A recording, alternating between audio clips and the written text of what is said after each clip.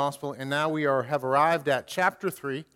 Paul is making a transition at this point, starting to conclude in some ways, and he says something in verse 1 of chapter 3 that we're going to talk about today. So let's pray and ask God's blessing on our time and on His Word, and then we'll read the Scripture. Lord, we thank You for Your Word. We thank You that this is not only a letter written by a godly man almost 2,000 years ago, but this is Your Word.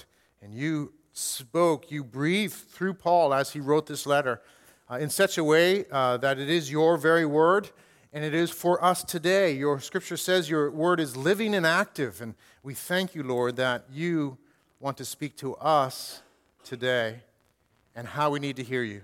Oh, we need You, Lord. We do not live by bread alone, but by every word that comes from Your mouth, O God. So we ask You to speak to us and bring that life to us today, that we might live in You, by You, through You, and to You, O God. Use me to serve You, God, and Your precious people. Lord, I pray You draw all to Yourself as they hear Your word today. We ask in Christ's name. Amen. Amen. One short verse for today. Philippians 3. Chapter 3, verse 1, Paul says, "Finally, my brothers, rejoice in the Lord. To write the same things to you is no trouble to me and is safe for you. Finally, my brothers, rejoice in the Lord. To write the same things to you is no trouble to me and is safe for you." This short verse may be short, but is very profound. There is in this verse actually a profound command from Paul, and therefore from God, as it is God's word. There is a profound command here. The command is this: rejoice in the Lord. Rejoice in the Lord. Could you imagine the response I might get if I said to you today, if I said to you, you are commanded to be happy. You are commanded to be happy. You must be truly happy. You must be deeply, consistently, unshakably happy. Each one of you today must go from this church happy. As a matter of fact, I want you skipping to your cars with smiles on your faces, and we're going to actually follow up this week to make sure you're happy. We're going to have the deacons contact you and see if indeed you've had an unshakable grin on your face the whole week. You must be happy. We're going to assess your happiness level and make sure you're following through in obedience to the command to be happy. You must be happy. What would you think if I said that in all seriousness? I think you'd think I was nuts or just unreasonable. You'd think I'm crazy. But the Apostle Paul in Philippians 3:1 essentially does that. He essentially says, be happy, rejoice. And we don't use the word happy because happy has a connotation that's maybe shallower than rejoice or joy. But he essentially says rejoice. It's a command here in Scripture. He doesn't say something that's just kind of, weak. He doesn't say, well, guys, if you're feeling good and things aren't too hard and it's not too burdensome, and I understand life can be hard sometimes and difficult and sometimes you just don't feel it, but maybe could you be a little happy maybe now and again? That's not what he's saying. It's a stark command. It's in this context not qualified. He says, rejoice in the Lord. It's a command. He is telling the Philippians, and therefore God is telling us to rejoice in the Lord. And he says it multiple times through this letter, actually. This letter has this theme of rejoicing in the Lord. And in chapter 2, verse 18, I think we have the verse to show, he's talking about facing trials, and says in 17, even if I am to be poured out as a drink offering upon the sacrificial offering of your faith, I am glad and rejoice with you all. Then he says this, likewise, you also should be glad and rejoice with me. This is a command form. He's telling them to rejoice with him and be glad with him. He says later in chapter 4, verse 4, the same thing, almost the same thing as 3, verse 1. He says, rejoice in the Lord always. Again, I will say it, rejoice. He repeats himself there, and he's actually talking about repeating himself in 3:1 as well. There's no equivocation, overqualification. It's a stark call, command, an imperative to rejoice in the Lord. We need to let that sink in. We need to let that sink in.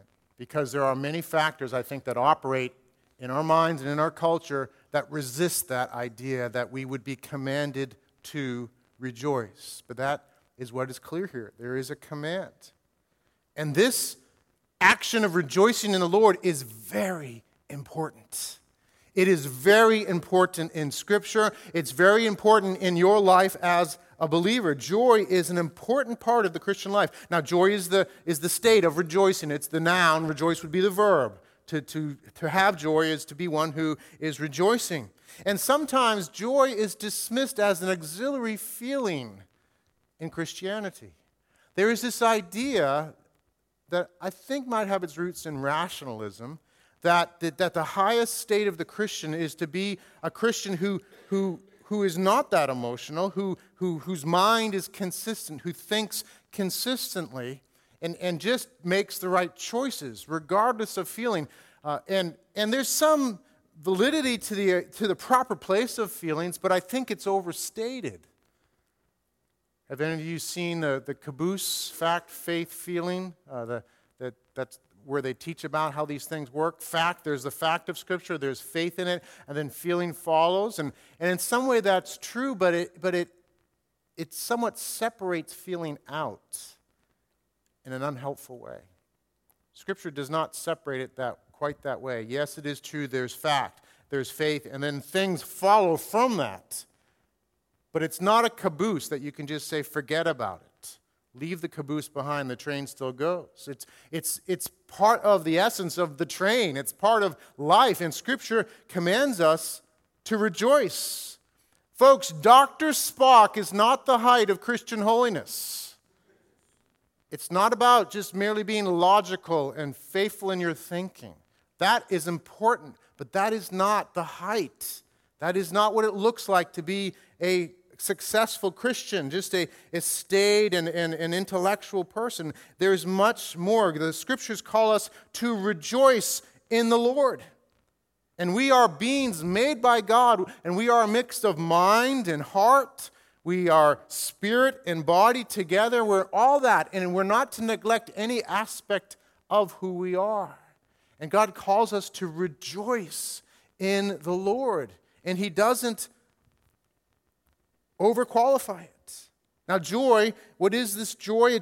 It's really this deep sense of well-being. Now, generally, joy is an emotion, a state of being and thinking that's evoked by well-being or success and prospect of possessing what we desire, having what we want, this state of deep happiness. It's more than just emotion, though. It's a state of being, and it's shown in appropriate emotion. It's all tied together. It's a mindset and it's an emotion. It's all together. You can't kind of separate it out. It's a package. And yes, indeed, emotions fluctuate in their intensity and so forth, but there is an emotional part of joy. There's an expressive part of joy. Actually, do you know in the Old Testament, most of the expressions for rejoicing in the Lord have to do with what you do, with your expression, with shouting and singing and dancing. That's not Dr. Spock, is it? Mr. Spock. Actually, did I say Dr. Spock? Mr. Spock. Mr. Spock. Dr. Spock is a child psychologist. Mr. Spock is Star Trek. I don't know if Mr. Spock had a doctorate or not, but he's Mr. Spock. So, anyhow. Now I've totally lost my train of thought thinking about Mr. Spock. But the aspect of the state of well-being, the mindset, that's all fits together. It's not a higher state to somehow forget about the emotion. Joy encompasses all these things. It's the knowledge and the sense and experience of well-being and a lasting happiness, a deep happiness that overflows in appropriate emotion and expression and lifestyle. It's to characterize us. And God commands joy. He commands joy. I'm going to harp on that because we need to hear that, because we think it's the caboose. And who cares? I'm just going to do fact and faith, and if joy comes, doesn't matter. No, that's not what Scripture says. That's not what Paul says. That's not what he says in chapter 3, verse 1. He says, rejoice in the Lord. He does what we would consider silly. He says, go from here truly happy. And we need to hear that. I'll show you some scriptures, and I encourage you to examine the scriptures yourself. Deuteronomy chapter 28. God disciplines, it speaks of the discipline of his people for not being joyful. He says, because you did not serve the Lord your God with joyfulness and gladness of heart. Because you did not serve the Lord your God with joyfulness and gladness of heart, because of the abundance of all things, therefore you shall serve your enemies, whom the Lord will send against you, in hunger and thirst and nakedness and lacking everything. And he'll put a yoke of iron on your neck until he has destroyed you. He's speaking of the abandonment of his people, abandonment of God by the people of God.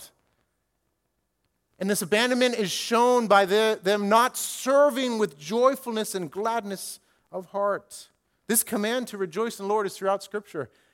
The Psalm 37, a wonderful verse, 37 verse 4 says, delight yourself in the Lord, and he will give you the desires of your hearts. Delight yourself in the Lord, and he will give you the desires of your heart. How are you doing in obeying this command? How are you doing in rejoicing in the Lord? And I would submit to you that the success of your Christian life very much depends on rejoicing in the Lord. They are connected. If you are experiencing your joy in God, you will see fruitfulness. You will be fulfilled and pleasing to God and a blessing to others. If you're not experiencing your joy in God and pursuing your joy in God, you will eventually falter and fade and fail.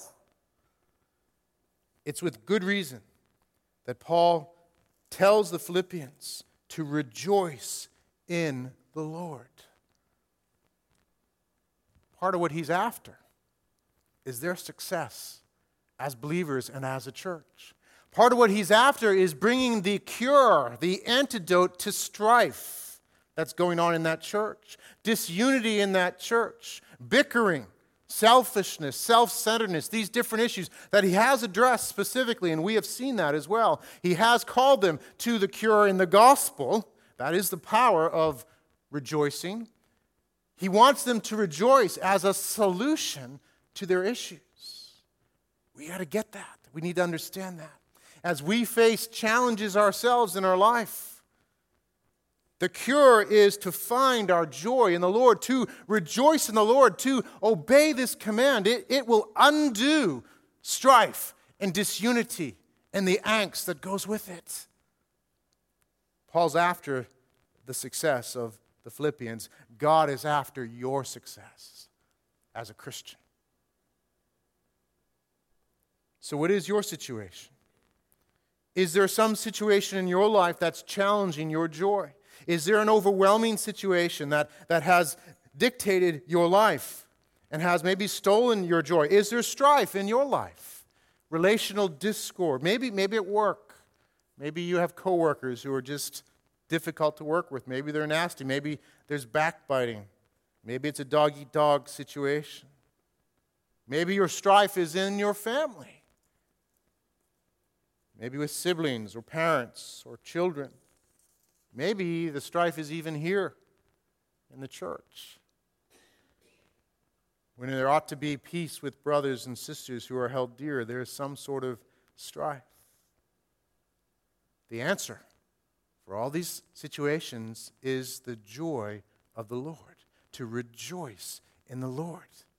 That will bring a cure to your challenges in these areas. It will make the difference in your life. When you obey this command to rejoice in the Lord, you will see change in how you deal with those situations at work, how that strife affects you, how you relate to it, with that situation in the family, with that situation in the church, or wherever it might be. God wants a deep, overcoming joy in your life. And it will not do you good to excuse away that, to say, well, I've got a deep joy inside. And it's there because I know it's going to work out somehow. And to say that and to think when your life is full of depression and misery that I'm joyful. I'm joyful here. We can excuse away ourselves and think that we have joy when we don't. We've lowered the bar on joy so low that anybody could be considered joyful. We could consider Eeyore joyful by our standard at times. You know Eeyore, the guy from Winnie the Pooh? The donkey, the depressed donkey who says things like this, "Good morning, Pooh Bear, if it is a good morning, which I doubt. Good morning, Pooh." We could consider Eeyore joyful, I think, by our standard, and let's not do that. Joy is more than just thinking maybe things will work out, and it's a deep sense of well-being that buoys us through life. Yes, there are times when we're feeling the effect of trials and our emotions may not be happy-clappy. I'm not saying that that's what we need to be, but joy is this deep sense of well-being that carries us through. Eeyore wasn't joyful. He would have spoken differently. God wants us to rejoice in the Lord. He wants us to have joy, a sense of well-being that carries us through life, that characterizes our life, and is shown in appropriate emotion. Sometimes that's just being happy and glad and big smiles. Sometimes it's tempered, perhaps, as we face realities that are difficult to deal with. But nevertheless, there is this quality of joy that is to show in our lives. And we are commanded by it, and you need to hear the weight of that command. It would not be good for me to overqualify it and dismiss it. There's a command here. C.S. Lewis said it this way in a letter to a friend. He says, "It is a Christian duty, as you know, for everyone to be as happy as he can. Rejoice in the Lord." Hear that as a command. Now, as you listen to me, you may be struggling right now thinking, you don't know. You don't know how crazy that is. I can't just do that. You're telling me I'm commanded to be joyful? If you only knew what I was facing, you would understand, and you wouldn't make so audacious a claim. You must be misunderstanding Paul and the Scripture somehow. That's just unreasonable. And you're perhaps feeling some tension in that as I talk about this being a command. Don't excuse it away. Don't overqualify what joy is and just say, well, yeah, joy is just this and I'm doing okay. Let the command, let the weight of that sit on you for a little bit. Let the weight of the call to rejoice in the Lord and the sense of inadequacy that you have, let it sit there for a little bit, because there's resolution. The resolution is not in just dumbing down joy to where it's so diluted that it doesn't look any different from depression. That's not where the answer is. It is in actually what Paul says. The resolution here is in what he says. He says, rejoice, and that's the command. He says, rejoice in the Lord. In the Lord. And that makes all the difference. Rejoicing in the Lord. It is rejoicing in the Lord. And this phrase, in the Lord, is used throughout Scripture. In Christ, in Him, in the Lord. And it speaks of our relationship with Christ. It speaks of how we are related to God in Christ. That we are in the Lord. We have this profound relationship with Christ. A profound relationship that makes all the difference. That makes us able to rejoice. That makes Paul able to call us to rejoice in the Lord. He is not calling the Philippians to rejoice by picking themselves up by the bootstraps. He understands they need something to work in their lives. They need a power that comes from without, not from within. They cannot generate true joy. So he says, rejoice in the Lord. And this phrase speaks of our union, what theologians call our union with Christ. To belong to Christ is not simply to believe that he exists. So that's important. That's a starting place. It's not simply to be glad that he exists and to receive his promises as true. That's important. It's not simply to receive his promises as true for your own life and to be glad for that, though that's important. To be united with Christ is all those things, but it is to be joined with him in a profound way that is actually beyond words. We are united with Christ through faith. When we come to Christ through faith, we are united with him in a profound way. It's beyond understanding. We are united with him and made one with him in actually much the same way that he is one with the Father. It's an amazing truth. You can look in John 17 to learn about that, where Jesus talks about us being one with him and the way that he is one with the Father. We are joined together with Christ. And it's so profound that his death on the cross, bearing our sins, is our death to sin. We are united with him in his death, the scriptures teach us.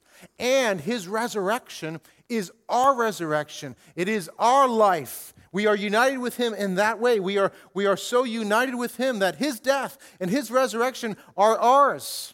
And all that comes with that is ours as well. All of the inheritance that he has earned and that is his is ours. We have all that we could ever have in him. He is the victorious king because when he died for sin, he paid for sin with his blood. He obeyed to this point of death on the cross. He bore the holy wrath, the justice of God. And he rose again.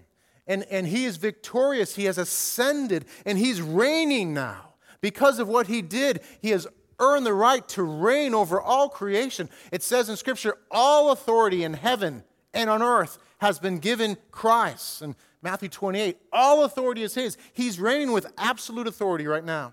He's working out his plan, the plan of God. He's completing the plan. He's reigning over his church. He's sovereignly reigning over all things. And he is making sure that the gospel goes forth to all nations. And when he is finished, he will vanquish sin and death. And he will hand it all over to the Father and complete the work. That is guaranteed by his resurrection. And when we are united with him, all that his reign means, all the things that he has for good are for us.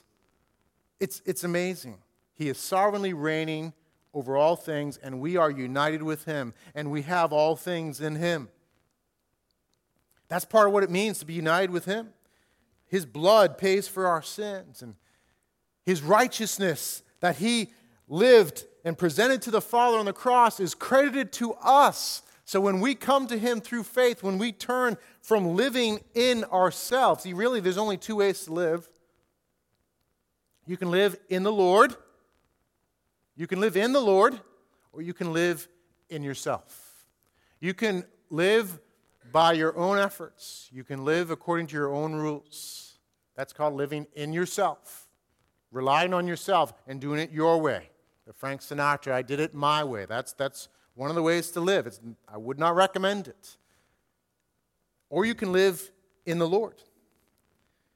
And all you need to do to get from here to there is to do what the Bible calls repent.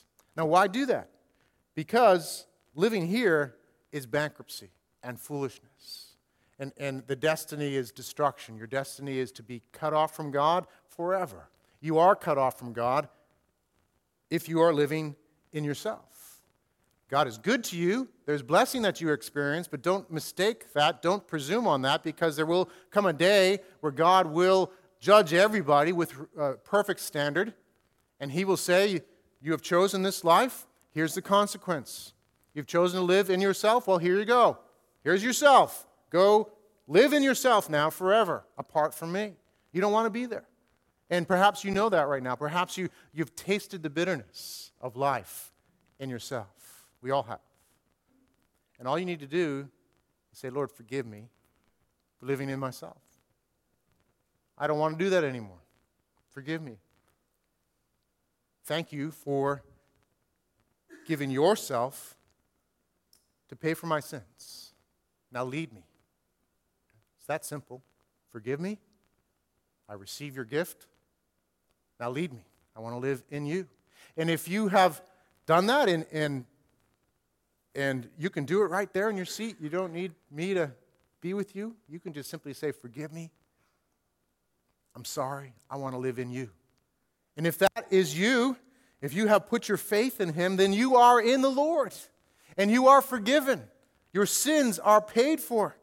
You are received in him. And now he is your Lord, and he is your shepherd, and he watches over you and will watch over you and care for you and lead you always. And now you have infinite riches in the Lord. You have forgiveness. You have all things working for good. And Scripture is full of these wonderful promises that are ours when we trust in Christ, when we put our faith in him. Because that transaction going from in yourself to in him is simple indeed. It's just simply repenting and putting your faith in Christ. But it is profound. Because now you are united with Christ. You are united with God the Son, the one who reigns over all, the one who has died and who has risen. He is yours and you are his. You are united in all the promises that he has earned. All the blessings that are rightfully his are yours. He shares them with you. So look at Scripture. We have a number of verses that speak about the things we have in Christ. And they are countless, really. Romans 8:1. Therefore, there is therefore now no condemnation for those who are in Christ Jesus. No condemnation. You are not condemned for anything that you've done. There's no condemnation. You will not be judged. You are forgiven. You are beloved. There is no condemnation. Later in Romans 8, it says that nothing, nor height, nor depth, nor anything else in all creation will be able to separate us from the love of God in Christ Jesus our Lord. You are beloved by God. He loves you, and there's nothing that will separate you from that love. He loves you forever. That's guaranteed. You are in his love. You are his beloved in Christ. 1 Corinthians 15, for as in Adam all die, so also in Christ shall all be made alive. You will be made alive fully. You will have this body of sin put away in a new body, and you will know life forever in Christ. If anyone is in Christ, 2 Corinthians 5, he is a new creation. In Christ, you are a new creation. The old is past, the new has come. You are different. There's a different mindset, a different life in you, a different perspective. You are a new creation. Galatians 3, for in Christ Jesus you are sons, and that would include sons and daughters, an inclusive term. Sons and daughters of God through faith.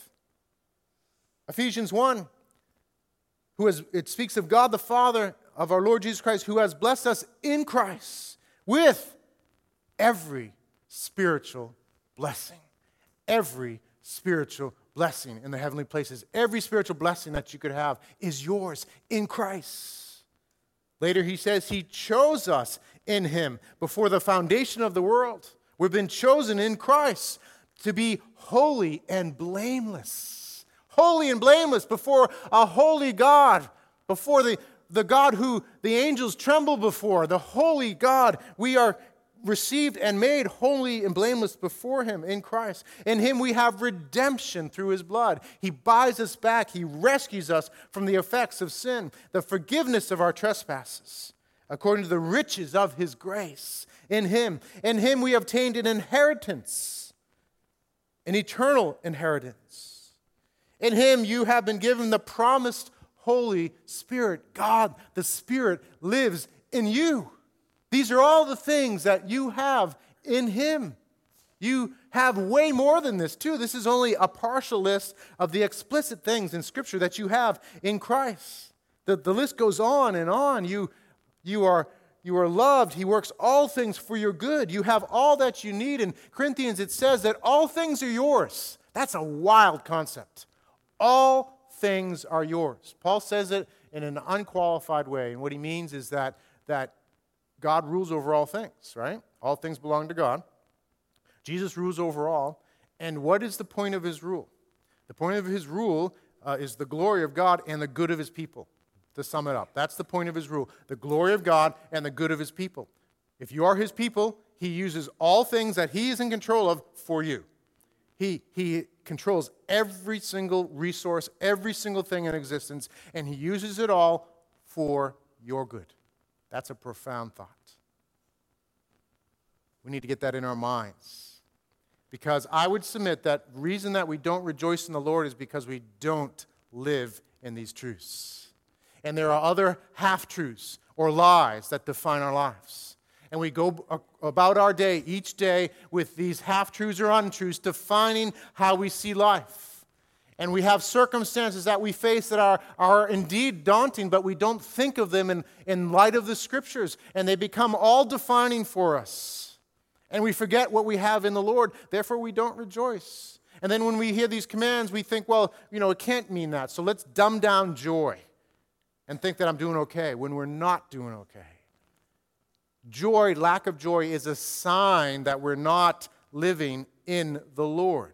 We're not living in these truths. There's something else that's defining us and driving us. So do you see how important the command is, and recognizing the call of the command in our lives?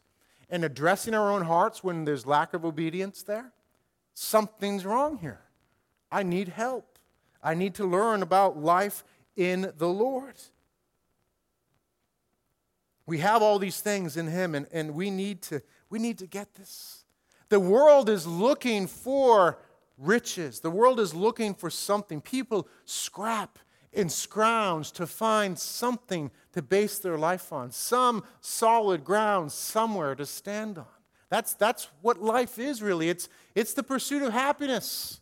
And people do all sorts of things to find happiness. They'll work crazy hours. They'll work 80 hours a week. They'll neglect their family to get money because they think if they get money, then they can be happy because they can get the things they want. And if they have that house that they've always wanted or that car or that vacation, then they can stand on some ground. They can find something. They can find happy, and then they can rejoice in this stuff. In this boat or this vacation or this job or whatever it is.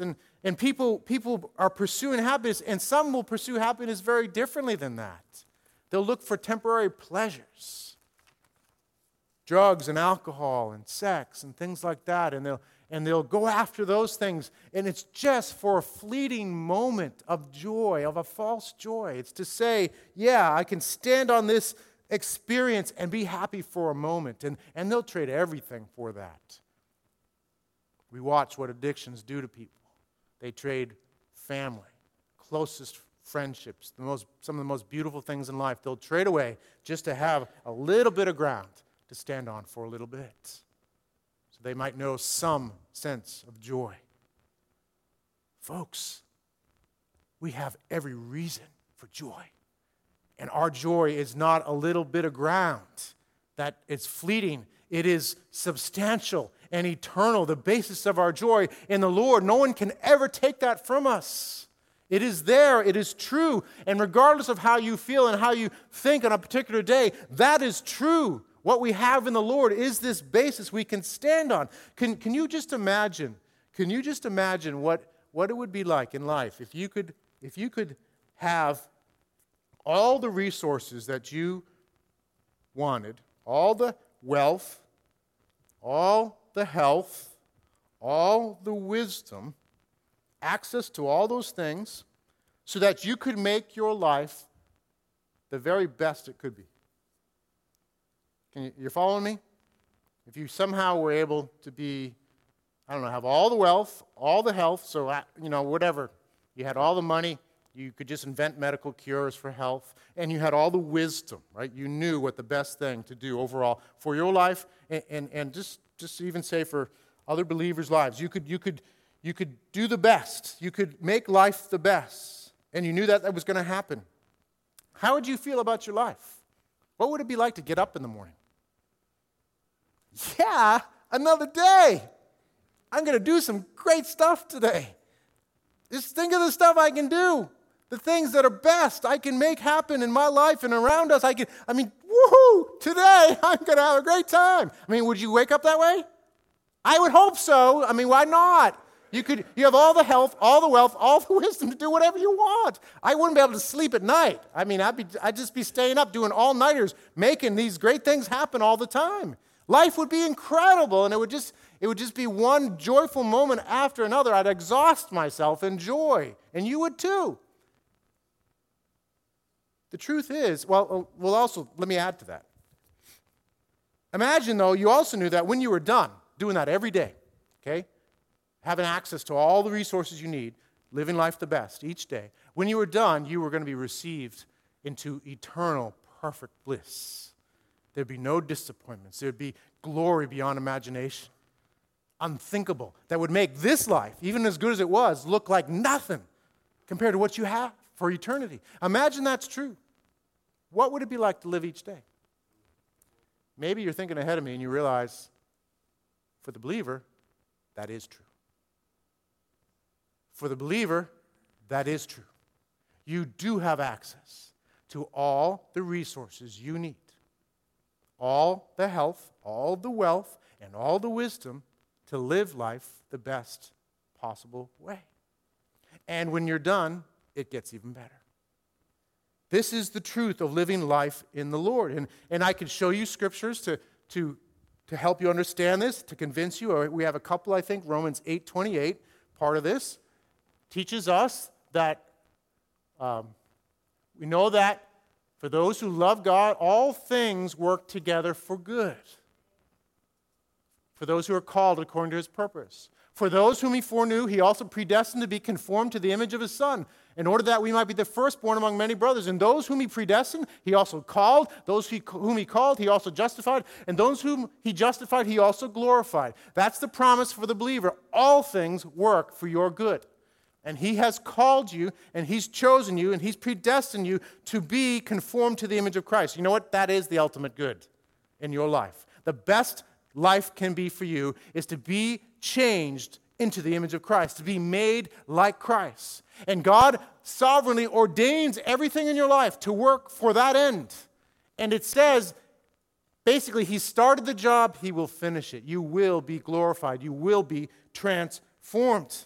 God will work all things for your good, and he works all things for his glory. Romans 11, I think we have as well. For from him and through him and to him are all things. To him be the glory forever. Amen. These truths are there in Scripture. Everything for your good in the Lord is to have access to all the resources to work good in your life and through your life. To work the ultimate good, to conform you to the image of Christ. And that is guaranteed, believer. When you put your faith in Christ, the reality is God is the one who has been working in your life to grant you that faith, and God is the one who guarantees the completion of that work that started. And he will use all his resources for that. He is in control of your life, and he is working out his glory for you. That is reason for joy. And we need to get our minds and our hearts around that and live in light of that. Now, yes. The best life now, according to Scripture, may not be what we think the best life now is. Yes, indeed, there is suffering in this life. It does involve suffering and disappointments. But Scripture teaches us that those things are used purposefully by God to work the best out, to work the ultimate good. In his wisdom, he has designed suffering and disappointments to work good. And yes, it will involve your own failure as well. You will fail. But God is big enough and wise enough and powerful enough to even work that eventually for good, for your good. He will not fail you, even though you fail him. He will work out good in your life. He will work out the very best This is the truth of Scripture. This is guaranteed for you. This is what it means to be in the Lord. So Paul can say, be happy, truly, deeply. He can say, command form, rejoice in the Lord. God can call us to rejoice in the Lord because of what it means to be in the Lord. And so Paul does that in this letter. If the band could come up as we close. He does it in this letter. He does it repetitively. In verse 1, he says here that to write the same things to you is no trouble to me and is safe for you. I'm repeating myself is basically what he's saying, for your good. And he says it elsewhere as well. In verse 4, he says, rejoice in the Lord always. Again, I'll say it.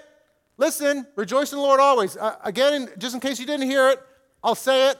Rejoice.